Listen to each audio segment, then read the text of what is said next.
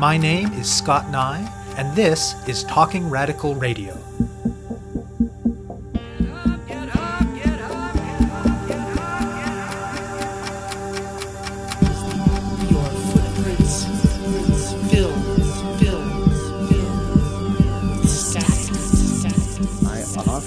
Open my talks with two quotes.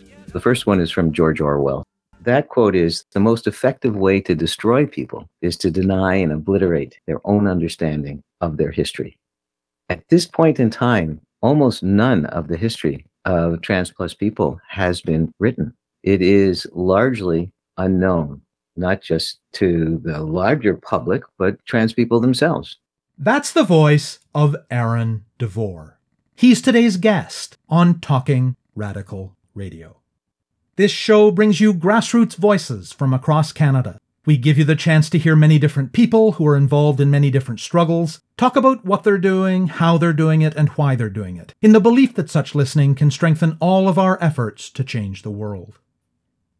Any group of people facing systemic oppression in the past and the present likely face, as part of that oppression, a substantial erasure and marginalization of their history. This is particularly stark for transgender people. As today's interview participant puts it, quote, "Almost none of the history of trans people has been written," end quote. When Aaron DeVore was a graduate student back in the early 1980s, the language that was available for people to express their experiences of gender was quite different than what emerged in subsequent decades. Terms like transgender and non-binary were not yet in common use, though certainly there were plenty of people navigating the experiences that those words would later name. DeVore was himself a quite gender non-conforming person and faced challenges because of that. So he decided that people who were gender variant and the struggles that they faced would be at the center of his research. And he's never really stopped doing that work. Today he's the chair in transgender studies at the University of Victoria, or UVic, in the territories of the Lekwungen-speaking peoples on Vancouver Island in British Columbia. This is the only research chair in transgender studies in the world. He speaks today specifically about the Transgender Archives at UVic, the largest archive in the world of material related to trans people, research on trans issues, and struggles by trans communities. In 2005, a trans woman named Rikki Swinn, who was also a wealthy industrialist, got in touch with DeVore. She had founded a research institute dealing with trans issues in Chicago in 2001, but had closed it by 2004, and the relatively extensive holdings it had amassed in that time were sitting idle in a locked building. DeVore asked Swinn if she would be willing to donate that material to the archives at UVic, which she eventually did in 2007. Over the next few years, DeVore's substantial connections with both research and community-based activism related to trans people led to two further substantial donations of trans-related material to the UVic archives. And by 2011, the process of collecting such material had gained sufficient critical mass that DeVore announced the launch of the Transgender Archives at UVic. The archive's holdings have continued to grow, and at this point, if you lined up the boxes containing all of these documents and associated ephemera, it would stretch farther than 1.5 football fields.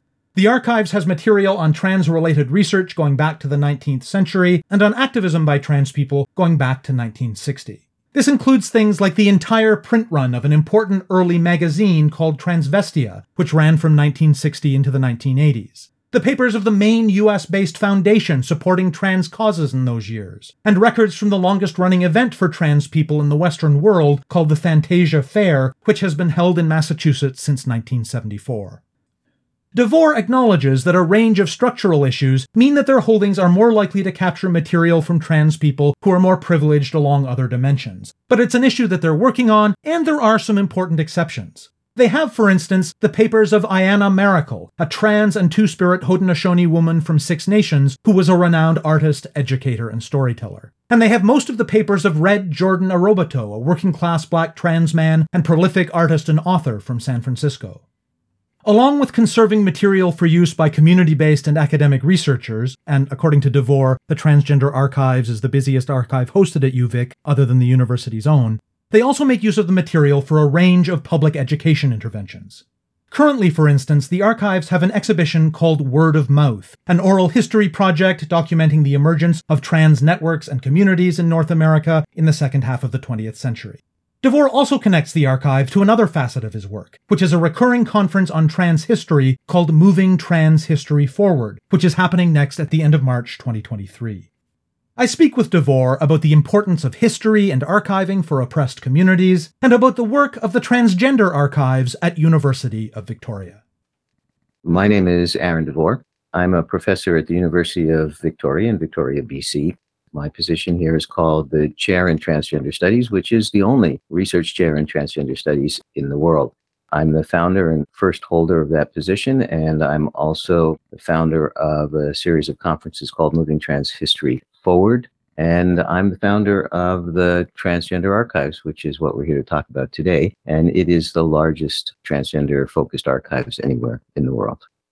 I started working in what is today called transgender studies before we had a concept of transgender studies and before we even had a concept of transgender. So I started working with gender variant people and questions about gender variant people in the early 1980s. And what brought me to that work is that at that point in my life, I was a very gender non-conforming person myself. And as I moved through the world, it was clear to me that my gender expression caused other people a great deal of consternation, and therefore it made my life somewhat difficult as well. And so I was entering a graduate program and decided that that was what I wanted to study.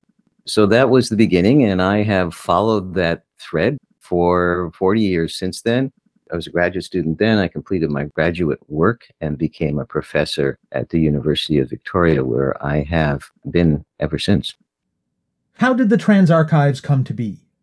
I continued to work in the field of what's now called transgender studies. The word transgender came into the vocabulary in the mid-90s, and published and researched and was involved in scholarly societies and academic pursuits, but also with the community. And so I had deep roots with the transgender activist community, and I had deep roots with the transgender research community. The Transgender Archives itself happened partly because of that long history that I had with the community, and partly just because of serendipity, just luck. It really began over a lunch date one day with an individual by the name of Ricky Swin. Ricky Swin was a wealthy industrialist who at some point in her life decided that she was trans and that she wanted to give back to the trans community. And she started the Ricky Swin Institute in Chicago in 2001, which was a research institute. And she bought up books and papers from some organizations and created a research library and a reference space in Chicago and ran it for a few years, but closed it down in 2004 because things just were not working out the way she had envisioned it. And in 2005, we were having this lunch, and I said to her, what happened to everything that was in the Ricky Swin Institute? And she said, well, it's still sitting there. She owned the building. She was able to just close the door and let it sit. And I said, would you consider moving it to the University of Victoria? And she said, yeah, I would consider that. And so we started into some negotiations about what would that mean. And in 2007, Ricky had the movers come in, pack everything up, and send it to us at the University of Victoria. So at this point, we had the Ricky Swin collection. We did not think of it as the Transgender Archives. So another part of all the people that I knew and the history that I had was I've been working for many years on a biography of an important figure in trans history by the name of Reed Erickson. He was deceased at this point, but I was in contact with his family, and a family member who had all of his papers was considering donating them to an archive somewhere, and she got in touch with me and said, what should I do with it? And I gave her the names of 3 or 4 archives that I thought were potential locations, established archives. And I said, well, you could give it to the University of Victoria Archives. And she said, well, you've been doing all the work. So yeah, I'm going to give it to you. So that was another large collection. And then we got one more collection, not as large, but from an individual named Stephanie Castle, who was instrumental in an organization called Zenith that was active in Vancouver in the mid-90s. By the time we had these 3 collections in place, the head archivist and I looked at each other and said, I think we have a Transgender Archives here. In the fall of 2011, I was attending the World Professional Association for Transgender Health, a big organization in the field, their conference that was taking place in Atlanta. And I announced the Transgender Archives, and more donations came rolling in after that. We've continued to build, and we're now in our 12th year. It is the busiest and largest archive at the University of Victoria after the university's own archives. We bring in people from all over the world on a very frequent basis to make use of the materials, as well as the local people who make use of the materials. The archives unit at the University of Victoria Libraries has many archives. We do not have our own dedicated space that's just for the transgender archives, nor do we have our own librarians or archivists who only work on the transgender archives. So University of Victoria has been very supportive. They've been very generous. The support has been unflagging. What has your process been in terms of seeking out new material and making decisions about what to include in the archive? If you took all of the books and all of the banker's boxes that store most of the content and the original artwork and the t-shirts and the plaques and the trophies and the slogan buttons, etc., you put it all on one big long shelf, that would be, in our case, a football field and a half. When you think about that most of it is paper, that's really a lot of paper. And so all of the content has come by two main routes. One is me making use of the long, deep connections I have to both the research and the activist community. The other main route in is people who simply see our outreach materials. So we do things like this. We are on social media. There's some publications about the work we do. And so people see that and they reach a point in their lives where they say, I've been saving these materials for many years. This looks like a good place to put them. And they get in touch and say, would you like to have this content? My role is to make the determination of, is this content appropriate for our archives? So that's part of my job. Our focus is on research concerning transgender people and transgender issues, and activism concerning transgender people and transgender issues.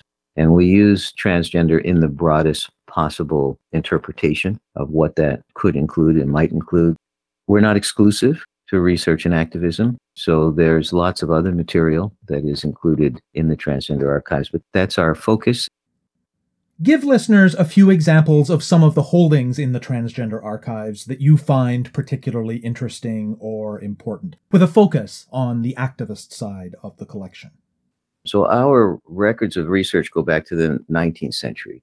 Our records of trans activism start in 1960. And by trans activism, I mean people who self-consciously thought of themselves as some kind of trans people. And that really couldn't start until that language entered the vocabulary, which happened in 1910 with the publication of a book. It was published in German that in English would be called The Transvestites. And that was published by Magnus Hirschfeld in Berlin. And Magnus Hirschfeld was a very key person in trans history and in LGBTQ history more generally. He had an Institute for Sexual Science in Berlin. This is where some of the very first trans-affirming medical procedures were done. He was also gay, and he was Jewish, and he was an activist, and he was involved in activism on the more LGBTQ spectrum that was not at that time really divided up the way it is today. His institute was raided by the Nazis, and when you see black and white photographs of book burnings done by the Nazis, those were pretty much all the books from his institute. He was out of the country at the time, and so he survived that raid. But after he published this book in 1910, in the 20s and 30s, before the Nazis came and closed everything down, there was an actual movement of people who identified themselves, both assigned female at birth and assigned male at birth, as trans people, and they had publications and they had organizations. All that closed down when the Nazis came to power, and trans activism as such did not revive until the late 50s, early 60s in North America. So our records in the Transgender Archives of that trans activism start 1960, very close to the beginning of that resurgence of trans activism. And we have, as part of our collection, the entire publication run of a publication called Transvestia that was started by someone by the name of Virginia Prince. It started publishing in 1960, and it went for 111 issues into the 1980s. This was a key publication. And we have the entire thing not only in our collections in hard copies, but we have digitized every word of it.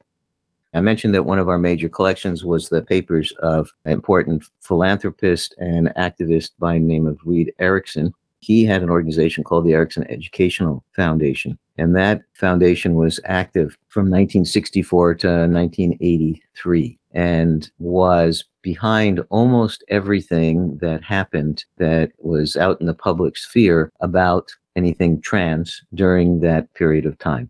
He supported researchers. He supported and is responsible for the founding of the precursor to the World Professional Association for Transgender Health on the research side. But he funded trans activist organizations as well, and he provided a referral list for people who were looking for medical or legal or spiritual advisors on their journey at a time when there was no internet and the terms trans anything were basically unknown. He published and promoted various kinds of public education. He put out a series of pamphlets, which were the best information available at the time on basic topics that you just could not get information anywhere else. The kind of stuff you go to the internet now and you have it in a moment. They put out a newsletter that was, again, a tremendous source of information for trans people themselves and for the research community. And I've had personal testimony from any number of trans people who told me that their contact with the Erickson Educational Foundation is literally what kept them alive in very bleak periods of their lives. Another key piece related to activism is the records of the Fantasia Fair. And Fantasia Fair is the oldest and longest running event for trans people in the Western world. It started in 1974 and it continues on to this day. It is a week-long event held in Provincetown, Massachusetts for trans people to come together and explore various topics. That's another important piece of trans activism that we have records of. I'll mention one more, but I could go on for hours. There was a case in Vancouver of an individual who was a trans woman who volunteered to be part of the people who did counseling for Vancouver Rape Relief. And at her second session of the training, somebody took her aside and said, "Are you trans?" And she said yes. And they told her that not only was she not welcome to be a counselor, but that she should join their men's auxiliary. She launched a human rights case about this that went through the system. It went into the courts, and it ended with a decision that she had been discriminated against, that she was owed $7,500 for suffering this discrimination, which at the time was the largest settlement that had ever been made in BC human rights. And also that Vancouver Rape Relief had the right to discriminate in this way because they were in a particular protected category as a women-only organization. So it was a mixed outcome to this case, but it was a very important case, and we have donated to us by her lawyer the records of that case. How do you make use of material in the archives to do public education and other sorts of public-facing work? Just recently, we published a digital exhibit called Word of Mouth. The Word of Mouth exhibit is based on a research project that was done under the auspices of the LGBTQ Oral History Collaboratory. And the piece that I was involved with was working with Evan Taylor. He did the interviews. I supervised his work of 17 senior members of the trans activist or allies of the trans activist community. So we have 15 trans activists and 2 allies that were interviewed. Those interviews have been deposited with our archives and also with the LGBTQ archives in Toronto that call themselves just archives, but spelled with a Q. And then we have built around those this exhibit called Word of Mouth. And we called it Word of Mouth because these folks are mostly talking about pre-internet days, and we subtitled it, how the trans plus community found itself. Trans plus meaning, trans in the largest sense. And before the internet, word of mouth, paper was how people found each other. So we went through the interviews and we took out little clips, little pieces from the interviews where people talked about pivotal moments for them. Who was important? What did they see? What did they hear? What did they read that was important for them? And then each of the items that they mention, we explore those. So if they mention a TV show, we got a clip from that TV show. If they mention a person whose story appeared in the newspaper, we tell the story of who that person was, and we get a copy of the newspaper articles that they reference. I'm very pleased with it. I think it's a very accessible exhibit that tells a story that has not been told and emphasizes how people were interlinked with each other and learned from each other and built on each other and were a community that slowly evolved. And almost everyone, because remember, they're of a certain age, almost everyone starts the story by saying, I thought I was the only one. I didn't know how to find anybody else. I didn't know anybody else like me existed. Oh, and then I heard this story, and then we tell the story. And then I met somebody else, and then we tell who that person was and how they found each other. And of course, embedded in this word of mouth exhibit are links to all of the full interviews, and people can go and listen to the entire interviews if they want to. In addition to that, we have produced a video called 43 Hours in 7 Minutes that has each of the 17 people saying a little bit about their stories. And it makes a wonderful trajectory because altogether, all of those stories tell one story. And then in addition to that, I will mention that we have a YouTube channel that has, 120, 130 videos on it that come from the chair in transgender studies. And many of them are related to information or topics that are in the transgender archives. What are some of the practices that are important in the work of the Transgender Archives in light of the long histories of mistreatment of oppressed communities by powerful institutions like universities and the quite reasonable mistrust that has often resulted? Everything is about relationships. You have to provide people a reason to have trust. Your question focuses on all the reasons to not have trust. There are many of those, and there are also reasons to have trust. Many of the people that have donated to the University of Victoria tell me that they have been reluctant to donate to community archives because community archives come and go. They do not have stability. The university has stability, but how do you know it's going to give it care? How do you know it's going to be respectful? How do you know that it isn't going to turn its back on these collections and not care for them? And at this point, there's no way that I can say to anybody, I can guarantee that's not going to happen. What I can say is the track record so far from this particular university has been very good. But, other universities, I couldn't say that about them. I've seen, in fact, collections go to other universities where they disappear and nobody knows what happened to them. And so part of University of Victoria's commitment is to continue to make this outreach into the communities. One of the gaps in our collection that we are working to close is a gap that reflects many things about universities and many things about society in general. There are some people who have money and power and privilege, and they have the capacity to hang on to their material for 20 and 30 and 40 and 50 years, and then the capacity to donate it. And that's what we have a lot of.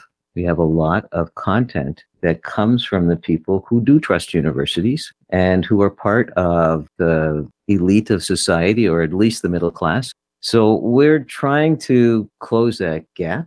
So there's two more collections that I wanted to mention in that regard that are an important part of what we have. One of them is a collection of Ayanna Marikal, who was a two-spirit woman who considered herself trans, because of course two-spirit is much bigger than just trans. She was from the Six Nations of the Grand River in Ontario. And she was an artist and an educator and a public speaker and a storyteller, story crafter, performance artist, a visual artist. She did a lot of things. So she was an important figure that was not part of the elite, not part of the powerful, who chose to put some of her collection with us and chose to feel that she trusted us. And then more recently, we just acquired this year a large collection from somebody by the name of Red Jordan Roboto, who was a person who lived most of his life in San Francisco, a trans man. And by his own definition, he wrote street lit. He lived most of his life in poverty and wrote for people who were outside of the halls of power all his life. He wrote 80 books. Only 10 of them were mainstream published. So a little bit before he died, again, he and somebody in his circle knew about the Transgender Archives and contacted us and said Red Jordan would like to give his papers to the Transgender Archives at the University of Victoria. So you can't undo the fact that universities are part of power structure and that there is a well-founded distrust among many people for those powerful institutions. But if you can build relationships and build a reputation and be consistent in being respectful and appropriate and giving back to the communities, and making access is a key factor for us. Everything we do is open to the public for free, and we try and make it as accessible as we can by digitizing key collections and welcoming everybody to the physical archives who is able to come. It's never going to be everything that it should be, but we just keep trying to improve what we do. Why is the work of archives like yours important for movements and communities? I talk about the Transgender Archives a lot, and I often open my talks with two quotes that address this very question. The first one is from George Orwell, and that quote is, "The most effective way to destroy people is to deny and obliterate their own understanding of their history." At this point in time, almost none of the history of trans plus people has been written. It is largely unknown, not just to the larger public, but trans people themselves don't know. How did we get here? What happened? And if we want to build up a sense of trans plus people as a people with dignity and a noble history, we have to know that history. And so archives are the raw materials that historians use to write history. One of the roles of archives is to allow people to know, who are we? How did we get here? Where did we come from? And then the other quote I use is from Confucius. Who knows if Confucius really said this, but it's attributed to Confucius. And that one is, study the past if you would define the future. And we want a better future for trans plus people than the past. And if we're going to define that better future, I think that the role of the archives is to help us to understand, again, where did we come from? How did we get here? As a tool to helping us to define a better future. You have been listening to my interview with Aaron DeVore, the chair in transgender studies at the University of Victoria, about UVic's Transgender Archives. To learn more about the archives, go to uvic.ca/transgender archives. To find out more about Talking Radical Radio, the guests, the theme music, and the ways that you can listen, go to talkingradical.ca and click on the link for the radio show. On the site, you can sign up for email updates or follow us on Facebook, Twitter, iTunes, SoundCloud, and other platforms. I'm Scott Nye, a writer and media producer based in Hamilton, Ontario, and the author of 2 books of Canadian history told through the stories of activists, published by Fernwood Publishing. Thank you very much for listening, and I hope you tune in again next week.